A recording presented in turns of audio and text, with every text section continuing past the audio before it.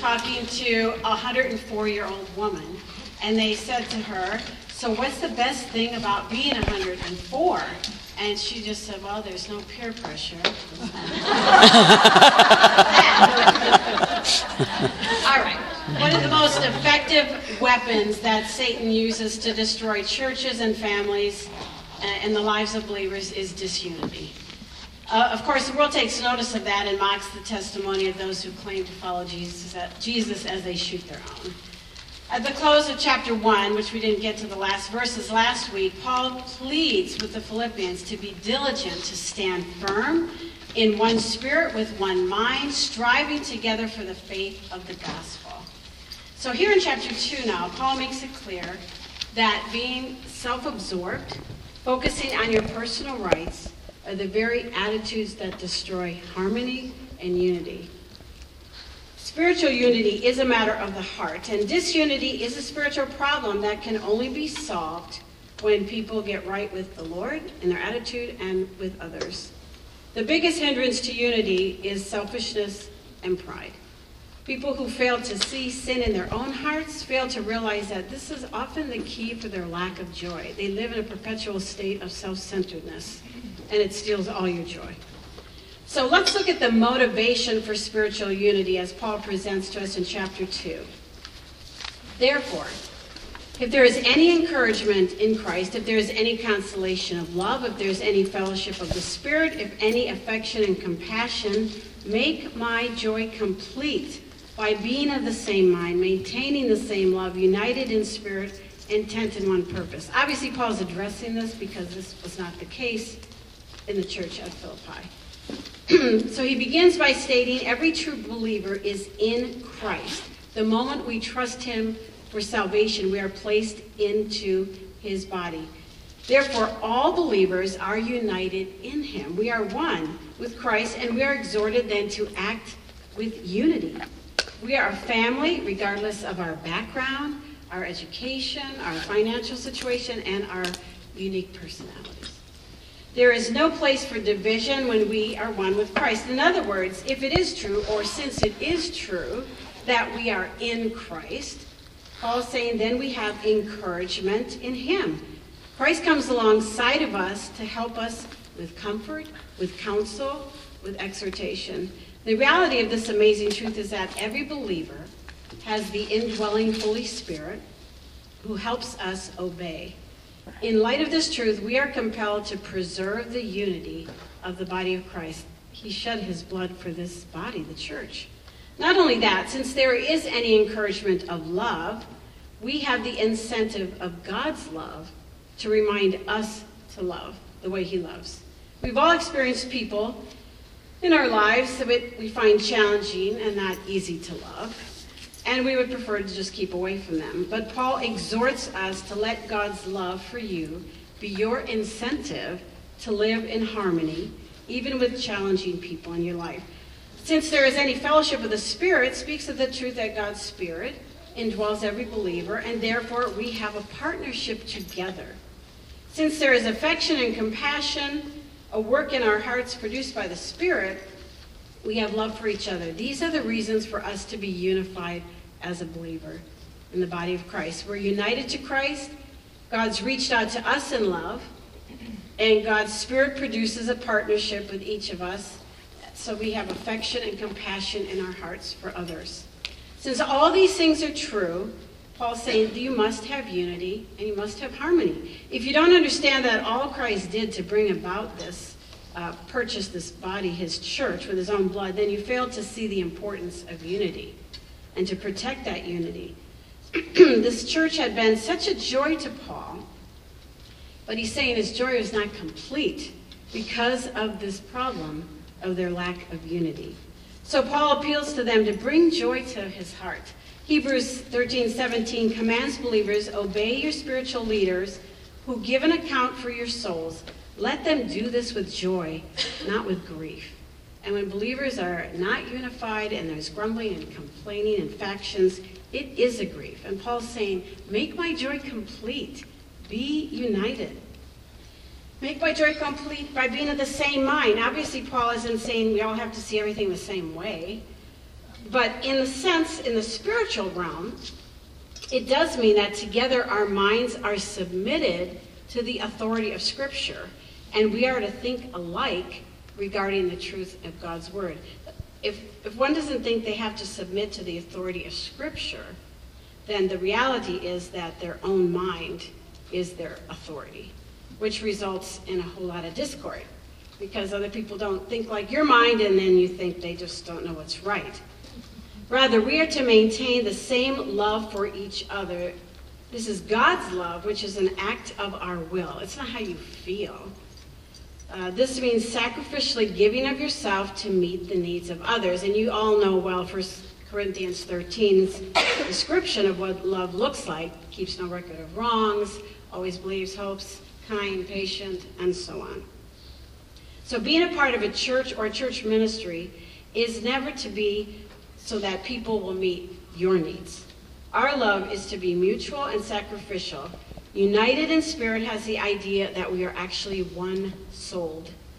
It is used only here in the New Testament. It means to live in selfless harmony, which means there just isn't any place for selfishness, which breeds discontentment, envy, resentment, and so on. Those are the sins that destroy unity. Believers are to be intent in one purpose. We're to think the same, having hearts knit together, because what we all want to do is give glory to God in the way we live and act and speak. So what is God's method for his church to be unified? It's clearly presented in 3 and 4 of this chapter. Do nothing from selfishness or empty conceit, but with humility of mind regard one another as more important than yourselves. Do not merely look out for your own personal interests, but also for the interests of others. So here is the key to spiritual unity. There is no place in our hearts for selfishness. It is a totally destructive and consuming sin.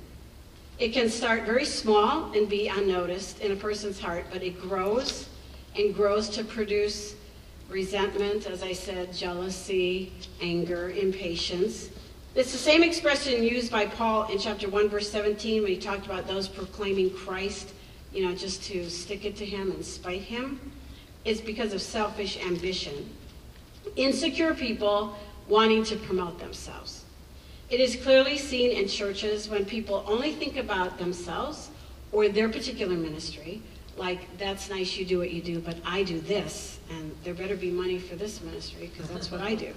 Yes, what others are doing is good, but the priority is what I'm doing. And Paul then adds the sin of empty conceit, which means a highly exaggerated self-view. Selfish ambition is about goals being met, and empty conceit is more about getting glory for what you're doing. This type of person expects everyone to agree with them.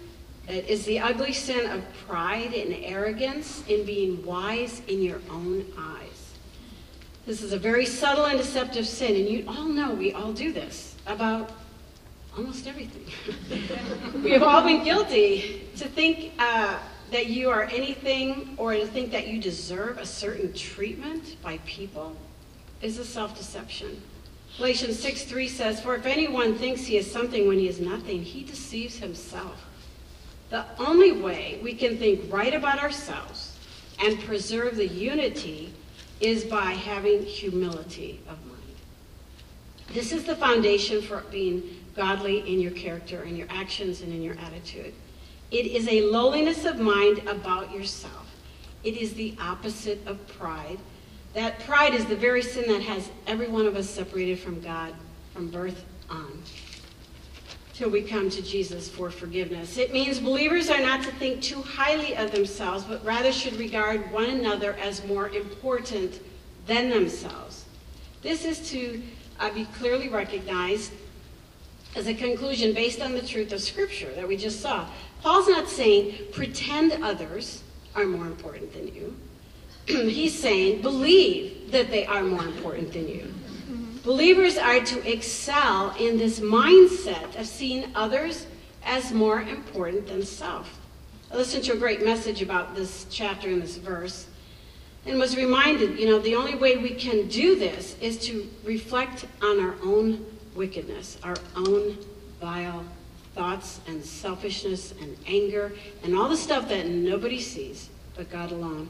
After all, we know far more about our own sins and attitudes than we do of others. We can't read people's hearts or minds. And you know what? If you think you can, you are really self-deceived. You think you are omniscient like God. You don't know what people are going through. You don't know what they're thinking. You don't know why they do what they do. It's your pride. You think you know. You know what? Focus on the sins that you know you have. When you honestly see your own heart for what it is and how vile it is, then you are better able to regard other people as more important than yourself. Paul said he was the chief of sinners and the least of all saints. I mean, we look at Paul like a superhero apostle, the most godly man. That's not how he saw himself. He saw himself as the least of sinners, the least of saints, rather, and the chief of sinners. So the moment you think yourself to be humble or to arrive at some spiritual height, that reveals that you simply are not.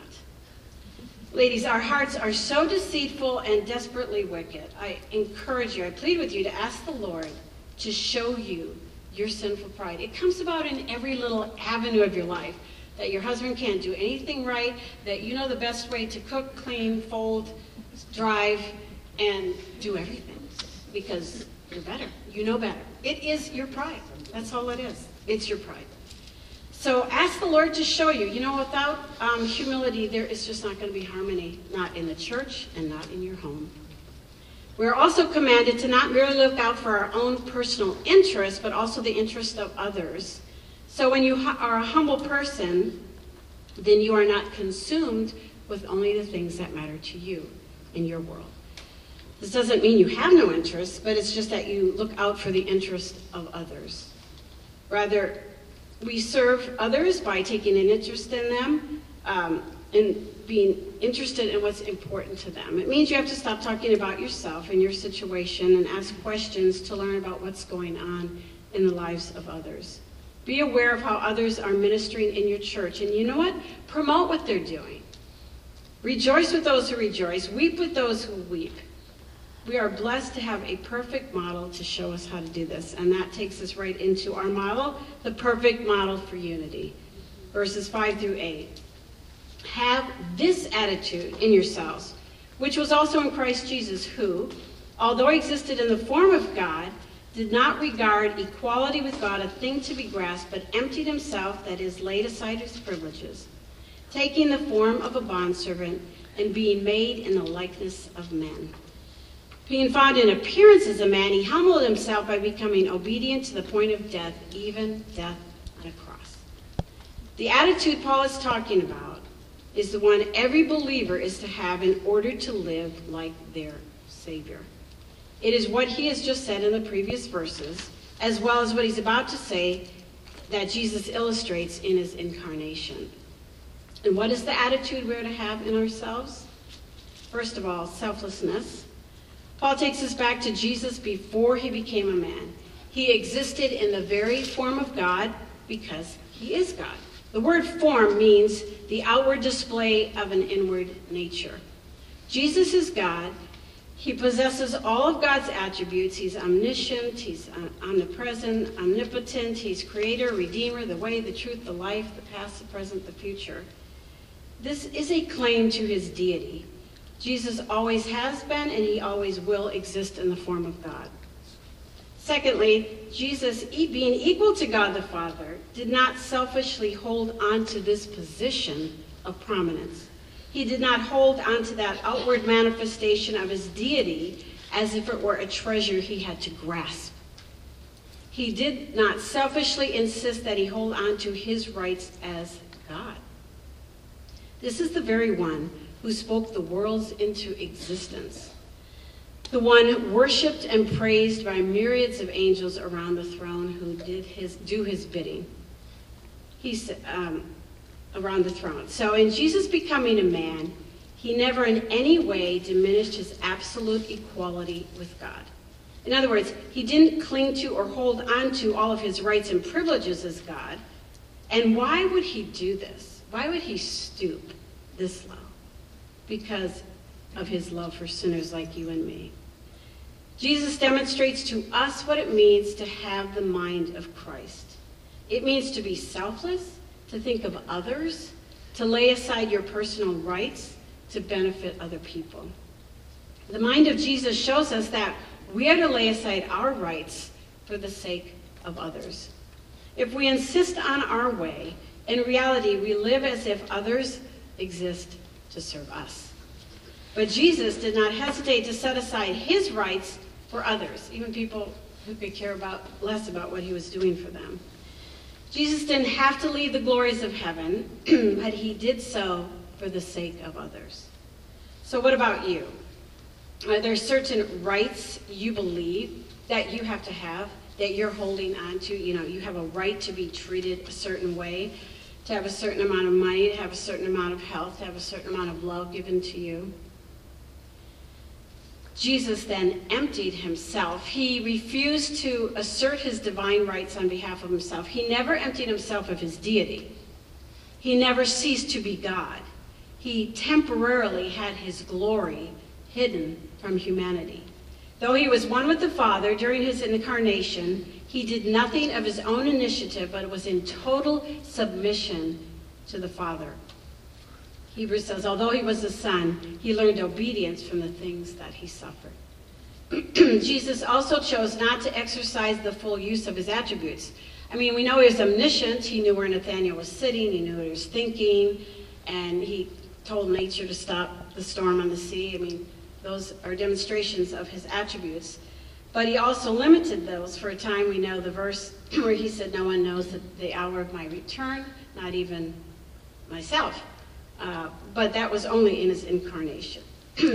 Jesus became poor so that through his poverty we might become rich. He came not to be served, but to serve and to give his life as a ransom for many.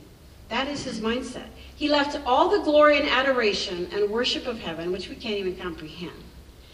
He had always been face to face with God the Father. But when he became sin, hanging on that cross, bearing the wrath of God for sinners like you and me, he was abandoned and forsaken completely by God the Father. That's why he cried out, my God, why have you forsaken me? Jesus never stopped being God when he emptied himself in all of these ways. When we as his children empty ourselves, refusing to cling to certain privileges as a child of God, we are following his example of humility. We have so little to lay aside compared to what he laid aside and condescended to come to us. Then Jesus, taking the form of a bondservant and being made in the likeness of men. He no longer existed in a manner equal with God, though he was still God. He became a man who was a bondservant. He stooped. He was a real servant. He didn't pretend to be a servant. He took upon himself the nature of a bondservant, became a slave. He had no possessions, no house, no clothes, no boat on the Sea of Galilee, no donkey of his own, had to borrow one to ride into Jerusalem, was buried in a borrowed tomb. Here is the King of Kings, creator of everything, claiming nothing that he had created for his own sake. He came to do the Father's will, to serve the needs of people, to carry the burdens of others. The biggest burden is our burden of our sin. And he bore that burden when he hung on the cross for all who would trust him. How can we begin to comprehend how low he stooped as a servant? This is the mind of Christ, who serves others, gives up his rights to become a servant for people. Paul is driving home this point to the Philippians and to each of us. The mind of Christ doesn't insist on getting its own way. It serves others. Then, being found in appearance as a man, he humbled himself by becoming obedient to the point of death, even death on a cross. The descent of Jesus continues to be shocking, really. We see a submission to God and serving others. Not only did he humble himself to be born as a real man, conceived by the Holy Spirit as a baby growing in a woman's womb, to be a helpless baby cared for by a teenage girl and her husband when he was born. Can you imagine the angels when all that transpired in heaven going, what? Where he's not here, he's in Mary, a human's womb. Incredible. He was submissive to the Father's will. And you see that's why he was up early in his tired, exhausted human body, seeking the Lord's direction for the day in his incarnation. That's why in the Garden of Gethsemane, being all-knowing, knowing what he's about to suffer, is there any other way? But the result, the end decision was, not my will, but thine be done. This is the real key for us to grasp in being selfless to serve others. We are doing it for Jesus' sake. This must be our focal point. The reason you stay married to a difficult, loveless husband who offers you nothing in a relationship is because you're submitted to Jesus Christ and his word. And you do this because you love him. The only way you can serve people, even if they are ungrateful for all you do, and let's all face it, if you had children, that's what that's about for much of the time. But you do it to honor your God and your Savior. Your kindness, your submission, your self-sacrifice is out of love and submission for Jesus. It has to be the focal point that keeps you going on and doing the next day and the next day and the next day. He didn't just die. His death was the most shameful, disgraceful, torturous, humiliating death. Crucifixion was a cruel form of execution that the Romans really perfected. And it was used only for the lowest of low criminals. A citizen could never be crucified. You hung naked, humiliated, and tortured, sometimes for days. And the law of Moses declared anyone who hangs on a tree is cursed by God, and he was cursed by God. Jesus chose to obey the will of the Father. He laid down his life on his own initiative, and he was separated from the Father, forsaken by God, so we would never be forsaken. We could never copy the merit of his death, but we can follow the attitude that he shows us in his sacrifice. You know what? It does cost something to regard others more important than yourself. It may cost you your health. Look what it cost Jesus, everything. How unlike our Savior we are when we think we have certain rights to be, as I mentioned, happy, loved, wealthy, in good health, properly respected and spoken to, appreciated. Like Jesus, we're not to hold on to these things and have any tight grasp as if this is what I deserve. Rather, we are to be a servant the way he demonstrated to us. But you know what? One day everything will be different. To be great in God's kingdom is going to be measured by the terms of how you humbled yourself and served others in this life. And that's the exaltation of Jesus. For this reason also God highly exalted him and bestowed on him the name which is above every name, so that at the name of Jesus every knee will bow, of those who are in heaven and on earth and under the earth, and that every tongue will confess that Jesus Christ is Lord, to the glory of God the Father.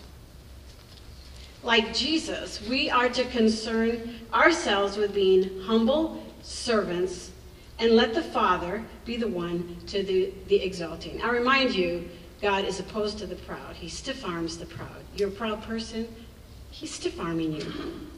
But Peter says, humble yourselves, therefore, under the mighty hand of God, and he will exalt you at the proper time. So God exalted Jesus because Jesus humbled himself. The Father honored Christ because of his submission and humility. The Father has exalted Jesus to the highest place of honor and authority and rulership. Jesus stooped to wash the dirty feet of his disciples and then to die for wretched sinners like us. His aim was to do the will of the Father. He endured the cross because of the joy set before him. So why do we keep humbling ourselves? Not to earn heaven. Heaven is a free gift received by faith, but rather the reward and exaltation in our future when we reign with Christ is determined on our humble servanthood in this life. Jesus' name is exalted. He was given a name above every name. It's an exalted name, incomparable name. He's given the name Jesus. That was a common Hebrew name, Joshua. That was his name in his humiliation. in his incarnation. However, his new exalted name, given after he rose, ascended, and was seated at the right hand of the Father, is Lord. The supreme sovereign God of the universe, a true servant like Jesus, is now Lord. Now, he didn't pursue titles, as many Christians try to do, to have other people be in awe and respect of them. He was humble and did the will of the Father, and God exalted him. If you want to be exalted, then follow Jesus' example. Be the lowest of the low servant. While Jesus was on earth, we know he was mocked, spit on, slapped, ridiculed, slandered, treated like garbage. But now he sits on the right hand of the Majesty on high. And as the official Lord of the universe, he has this exalted position in which every intelligent being that has ever lived will acknowledge him as Lord and will be subject to him. They will bend their knee and openly confess that Christ is Lord. In heaven, all the angels do this. All believers who have gone to be with him do this. People living on the earth at the time of his return will bow the knee. Those under the earth, referring to those in the demonic world, the fallen angels, and those who have gone to passed into death without a relationship with Jesus and separated by God in a place called hell, they will all one day bend the knee. The question is, have you submitted willingly to his lordship in your life now?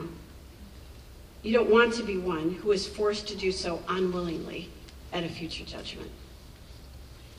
Paul's point in all of this was that Jesus did not concern himself with being exalted. Rather, he concerned himself with humility and submission to the Father. It is the Father who did the exalting then.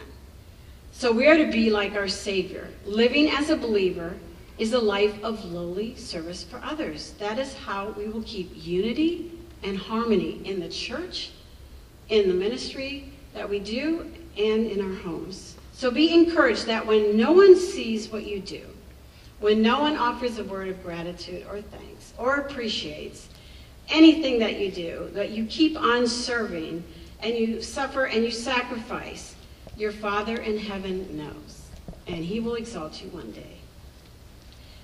Then Paul goes on, based on all of this, to make an appeal to us. We need to be obedient. In the next verses, 12 and 13, so then, my beloved brethren, just as you've always obeyed, not only my presence only, but much more in my absence, work out your salvation with fear and trembling, for it is God who is at work in you both to will and to work for his good pleasure. This is the key. He wants us to obey what we've just been studying. This church was so special and close to Paul and beloved of Paul. And he wants their obedience to be motivated by their desire to please the Lord, not him. You know, as parents, you really hope your kids will actually do what you told them to do or not do when you're not around. And Paul's like, I want you to do what's right whether I'm with you or not. Do it for the Lord. And work out your salvation has nothing to do with getting salvation. These people were already saved. That would be contrary to everything Scripture proclaims. Rather, the word Paul used here to work out means to bring something to completion, to work to full completion.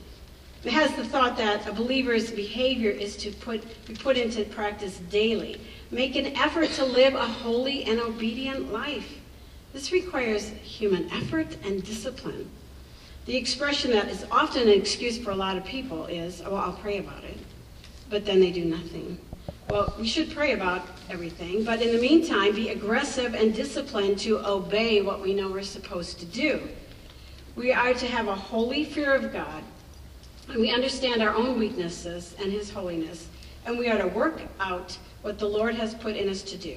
We have to put to death our flesh and die to our sin, our covetousness, our self-centeredness. It's a continual war and battle.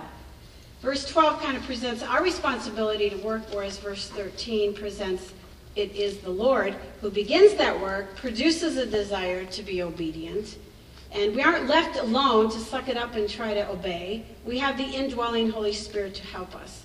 But it is our responsibility to aggressively obey. A lazy Christian is a disobedient Christian.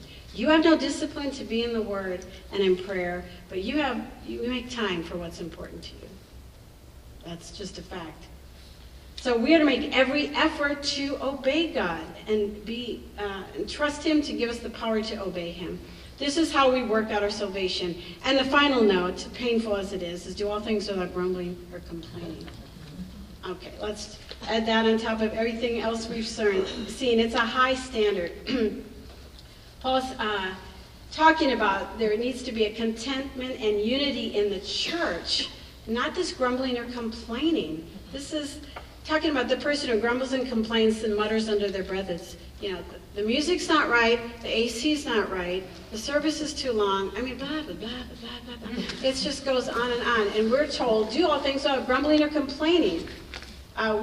This is how you work out your salvation and being obedient. People want their own way, and they don't get it, and then they complain and argue, and factions get started, and believers begin to see themselves as more important than others. That's the whole bottom line. Obedience is critical, because Christians are to be blameless and innocent. Why? So we shine as lights in a dark world. This is a world of complaining people that we live in. I mean, that's the one thing you're easy to strike up a conversation with a total stranger. Isn't it awful? Isn't this just ridiculous? And we can talk freely about that because we all have that very easy to go to the complain mode. But we are to be like our Savior and have an attitude of humility and not complaining. So, ladies, what characterizes you? Me neither. What would the people who live with you or know you well say characterizes you? Is it your servanthood? Is it your humility? Or is it your grumbling and complaining? I plead with you to get along with the Lord today and ask Him to put the finger on places you need to do. Let's pray. Lord, I thank you for this amazing chapter. Thank you for your condescension and humility, that you came to die on the cross for sinners like us. Lord, I pray that we would seriously take to heart these verses, commit them to memory, and then put them into practice, Lord, and be an example of servanthood to all who know us. In Jesus' name.